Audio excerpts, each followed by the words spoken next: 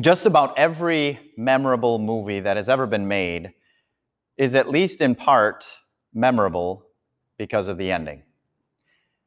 Now, there are a lot of factors that probably contribute to making memorable endings in movies, but I would say one of them that stands out is when the filmmaker and the actors can pull off an ending that is unexpected, something that is not anticipated, a twist or a turn that nobody saw coming. We just recently experienced this, not in a movie, but in real life, as my family and I were in the Grand Canyon with a number of spectacular hikes. And we had just gotten to the bottom phase of one of the first hikes. And when we got to the bottom and you look around and you're kind of surrounded by walls of canyon everywhere around you, and it all starts to look the same. Well, then we took this offshoot trail, Dripping Springs, and we went on that a little ways, and then boom, just totally out of nowhere, as if the canyon walls split and gave us a spectacular view we saw for miles and miles and miles. That the very canyon that we were at split into one canyon after another, after another, after another. And that will always stand out for me, in part because we had become so accustomed to the scenery around us and it all started to look the same. And then boom, just like that, we had this unexpected, breathtaking, spectacular view. And every good movie ending is just like that, isn't it? Totally unexpected when we're comfortable going in one direction and we think we know how everything's going to end up with a nice tidy bow on it. And then boom, you have this unexpected, spectacular ending. Now, as much as we like that in movies, you'd expect that we also like that in real life, generally speaking, those twists and those turns. Well, unless we're hiking, that's not often the case. In fact, in life, we want to know what's next. We don't really care for the twists and turns. You can keep those, thank you very much. We would like to know what's going to happen next, and then after that, we like to be in control. And so when things are beyond our control or take a turn that was unexpected, then we don't care for that so much, do we? And so as we wrap up, as we conclude our series today, we recognize and acknowledge that sometimes when we struggle to cling to or believe or trust in God's promises, it can be because of the unexpected. It can be because things didn't look the way that we wanted them to look or expected them to look. Kind of like a detour, right? As you are driving along the highway or any road for that matter, and you see that detour ahead sign, I don't know of any driver that has ever said, "Yes, a detour ahead. I'm so excited about getting to take a scenic route to get where I needed to go." No. We want to know that to get from A to B is this route. I know the route. I'm familiar with the route. I know exactly how I'm going to get there and when I'm going to arrive. And a detour throws all of that off. It makes us uncomfortable. It makes us uncertain. It's unexpected. And so we don't much care for it at all, do we? A detour seemed to be what the disciples were experiencing on the road to Emmaus. Those two disciples that we meet in the Gospel of Luke were met by Jesus, even though they didn't recognize it at first, and they're recounting for themselves what had happened the last several days, and to them it felt like a detour of what was expected. Listen as they recount the events of the days that had happened prior to their meeting this visitor, Jesus. In Luke chapter 24, they explain, as Jesus asked, about what had happened. He said, about Jesus of Nazareth, he was a prophet, powerful in word and deed before God and all the people. The chief priests and our rulers handed him over to be sentenced to death, and they crucified him. But we had hoped that he was the one who was going to redeem Israel. And what is more, it is the third day since all this took place. In addition, some of our women amazed us. They went to the tomb early this morning, but didn't find his body. They came and told us what they had seen, that they had seen a vision of angels who said he was alive. Then some of our companions went to the tomb and found it just as the women had said, but him they did not see. And here is the ultimate irony, is that everything was playing out. Everything had played out just as it had been prophesied, and even just as Jesus had told his disciples. And here were the disciples, these two on the road to Emmaus, recounting everything that had played out that way, but it wasn't what they had expected the Messiah to be. It wasn't what they had expected. And so they doubted. It felt like a detour. And they started to question and wonder, even though the play script had been followed meticulously. Everything was followed to a T, but they were confused. And they drew this conclusion that rather than seeing this as the path of God's promise, he must have passed on his promise. Rather than recounting all of these details and seeing that this was, in fact, God overseeing everything, they figured God had overlooked something significant. So it ought not surprise us to hear the response, or rather rebuke, that Jesus gives to them after they had recounted all of these details. Jesus then responds in verse 25. He said to them, "How foolish you are, and how slow of heart to believe all that the prophets have spoken." They just recounted all of the details that were just as the prophets, as the scriptures had laid out. Everything. Again, this was not some ad-libbing, getting off of the script, or taking some liberal approach or take on a script and saying, well, let's do it this way or that way. No, it was meticulously carried out just as it was supposed to be. And Jesus says, what do you expect? This was what God had foretold. This was God keeping his promise. We'd never fall into that trap. We can't relate to those disciples, can we, at all, as far as things playing out and then questioning God's promises. We'll accept that we do it almost on a daily basis, don't we? When things don't play out in our own lives the way that we expect they should, or even the way that we think God's promises should play out, when it doesn't happen that way, we suddenly doubt and we wonder, has God overlooked his promises? Has God forgotten the path to his promises that we thought he was going to take? But consider your own life. Reflect, look back on your own life and see how many times it played out, it was carried out the way that you expected. Did your schooling end up the way that you thought it would?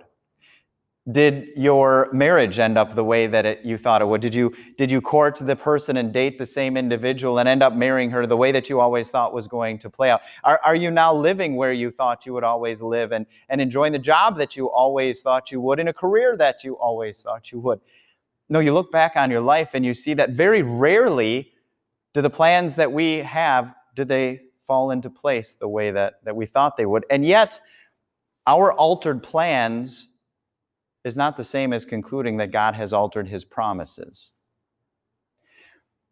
Admittedly, it's one thing to look back on life and recognize that, yeah, things haven't always played out, but God has kept his promises.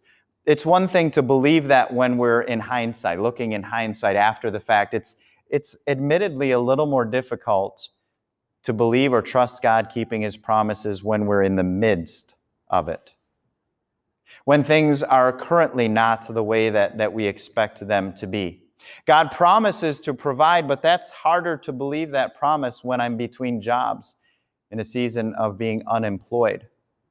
God promises peace and unity, but that's a harder promise to believe when we see disunity all around us. God promises that he's never going to leave me, but will always be with me, but that's harder promise to believe when I am feeling abandoned and forgotten by those closest to me. It's when we're in the thick of it that is the most difficult to see God carrying out his promises and to believe it. Now, sometimes, again, that's because God is taking a detour. He's taking a different route than we expected in delivering and making good on his promises. But there's another reason, too. It's not always just a detour. Sometimes it's my disobedience. And what I mean by that is so many of God's promises in Scripture kind of go like this. When you A, I will B. Now, let me ask you, is it fair to be shocked or surprised that God has not seemed to deliver on his B if we haven't A? For example, well, God says that he promises to you and me peace when we trust in him. Well, I'm not at peace because I'm not placing my trust in him, but in other things. God promises that there's going to be an absence of bitterness and anger when I forgive. But I'm in the midst of bitterness and anger because I haven't forgiven. So there are often times in our lives when we struggle to see God making good on his promise, but it's because we have robbed him of the opportunity to keep that promise because we haven't done what he has called us to do. So why am I anxious? Well, because I have not cast all my cares and anxieties on him as he has called me to. So if I rob him of that opportunity to make good on his promise, is that God's fault or mine?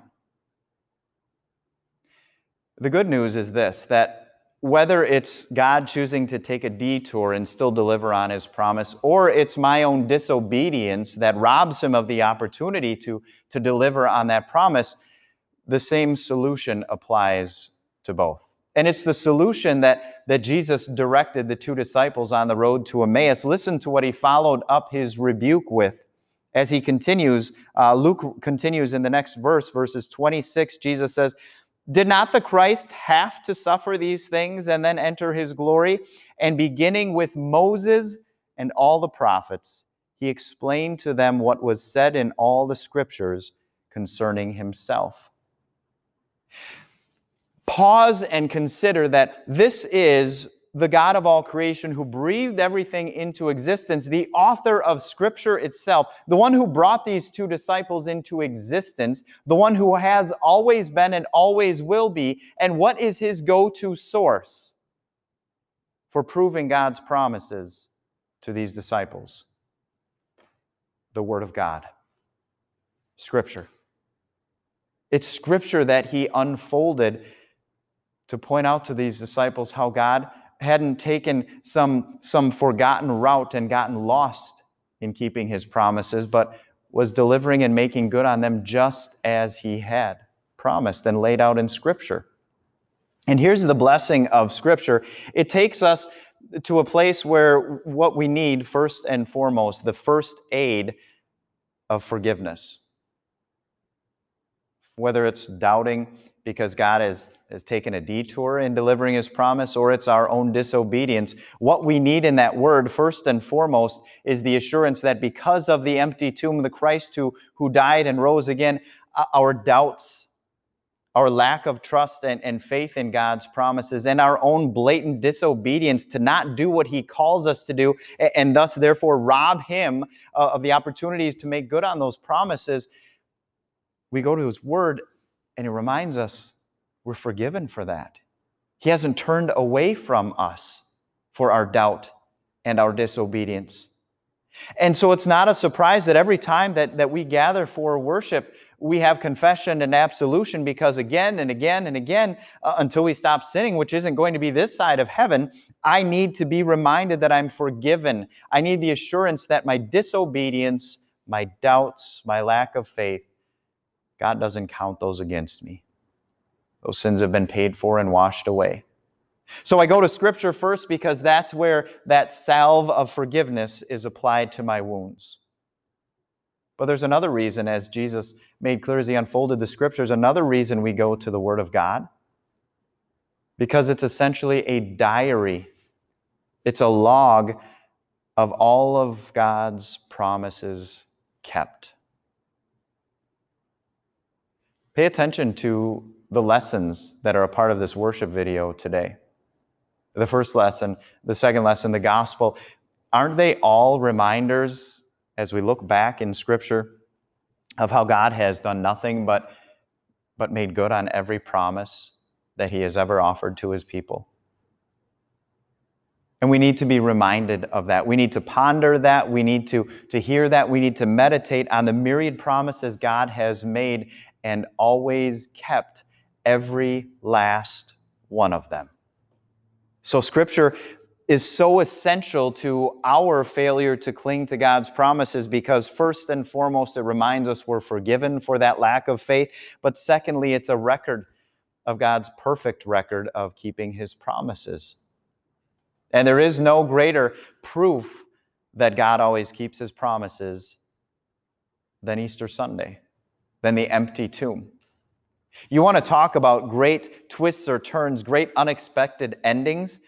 See, it had appeared as if Good Friday was the closing and it was time to roll the credits and that was the end of the movie. But then the greatest twist ever, the unexpected, though it was prophesied, though Jesus Himself predicted it, we in our frail understanding didn't see it coming and still today struggle to believe it. But Jesus rose, did not stay dead, left the tomb vacant, empty. There's never going to be a greater unexpected ending than the resurrection.